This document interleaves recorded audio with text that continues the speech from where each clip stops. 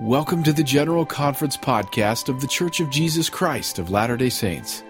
If you've been looking for a way to keep General Conference at the top of your weekly study, this podcast is for you. Each week we share messages from the most recent General Conference that enhance your weekly Come Follow Me and personal gospel study. Today we'll listen to God's Love, the Most Joyous to the Soul from Sister Susan H. Porter. We hope you feel inspired by the words of our prophets, apostles, and leaders. Brothers and sisters, do you know how completely God, our Heavenly Father, loves you? Have you felt His love deep in your soul? When you know and understand how completely you are loved as a child of God, it changes everything. It changes the way you feel about yourself when you make mistakes. It changes how you feel when difficult things happen. It changes your view of God's commandments. It changes your view of others and of your capacity to make a difference. Elder Jeffrey R. Holland taught, the first great commandment of all eternity is to love God with all of our heart, might, mind, and strength. That's the first great commandment. But the first great truth of all eternity is that God loves us with all of His heart, might, mind, and strength. How can each of us know deep in our souls that great truth of eternity? The prophet Nephi was shown in vision the most powerful evidence of God's love. Upon viewing the tree of life, Nephi asked to know the interpretation thereof. In answer, an angel showed Nephi a city, a mother, and a baby. As Nephi looked upon the city of Nazareth and the righteous Mother Mary, holding the infant Jesus in her arms, the angel declared, "Behold, the Lamb of God, yea, even the Son of the Eternal Father." At that sacred moment, Nephi understood that in the birth of the Savior, God was showing forth His pure and complete love. God's love, Nephi testified, sheddeth itself abroad in the hearts of the children of men. We can picture the love of God as light emanating from the tree of life, shedding itself abroad over all the earth into the hearts of the children of men. God's light and love permeate all His creations. Sometimes we mistakenly think that we can only feel God's love after we have followed the iron rod and partaken of the fruit. God's love, however, is not only received by those who come to the tree, but is the very power that motivates us to seek that tree. Wherefore, it is the most desirable above all things, Nephi taught, and the angel exclaimed, "Yea, and the most joyous to the soul." 20 years ago, a beloved family member stepped away from the church. He had many unanswered questions. His wife, a convert, stayed true to her faith. They worked hard to preserve their marriage in the differences that arose. Last year, he wrote down 3 questions about the church that were difficult for him to reconcile and sent them to 2 couples who had been his friends for several years. He invited them to reflect on those questions and come to dinner to share their thoughts. Following this visit with friends, he went to his room and started working on a project. The evening conversation and the love shown to him by his friends came to the forefront of his mind. He later wrote that he was compelled to stop his work. He said, "A bright light filled my soul. I was familiar with this deep feeling of enlightenment, but in this case, it continued to grow stronger than ever before and lasted for several minutes. I sat quietly with the feeling which I came to understand as a manifestation of the love of God for me. I felt a spiritual impression that told me I could return to church and express this love of God in what I do there. He then wondered about his questions. The feeling he received was that God honored his questions, and that not having clear answers should not stop him from moving forward.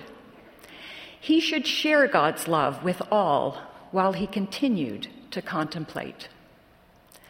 As he acted on that impression, he felt a kinship with Joseph Smith, who remarked after his first vision, "My soul was filled with love, and for many days I could rejoice with great joy."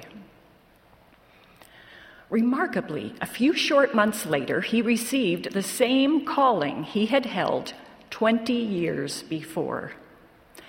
The first time he held the calling, he performed his responsibilities as a dutiful member of the church. Now the question for him became not, "How can I fulfill this calling?"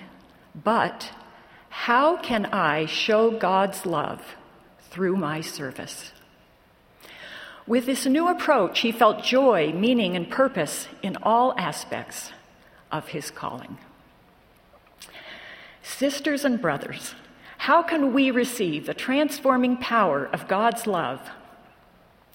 The prophet Mormon invites us to pray unto the Father with all the energy of heart, that ye may be filled with this love, which he hath bestowed upon all who are true followers of his Son, Jesus Christ. Mormon is not only inviting us to pray that we may be filled with his love for others, but to pray that we may know of God's pure love for ourselves. As we receive his love, we find greater joy in striving to love and serve as he did, becoming true followers of his Son, Jesus Christ. God's love is not found in the circumstances of our lives, but in his presence in our lives. We know of his love when we receive strength beyond our own, and when his Spirit brings peace, comfort, and direction. At times it may be difficult to feel his love. We can pray to have our eyes opened to see his hand in our lives and to see his love in the beauty of his creations. As we ponder the Savior's life and his infinite sacrifice, we begin to understand his love for us. We reverently sing the words of Eliza R. Snow. His precious blood he freely spilt. His life he freely gave.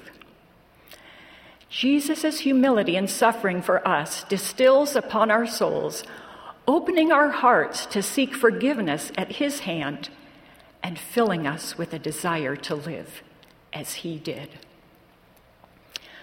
President Nelson wrote, "The more committed we become to patterning our lives after his, the purer and more divine our love becomes." Our son related, "When I was 11, my friends and I decided to hide from our teacher and skip the first half of our primary class. When we finally arrived, to our surprise, the teacher greeted us warmly. He then offered a heartfelt prayer during which he expressed sincere gratitude to the Lord that we had decided to come to class that day of our own free will. I cannot remember what the lesson was about or even our teacher's name, but now, some 30 years later, I am still touched by the pure love he showed me that day.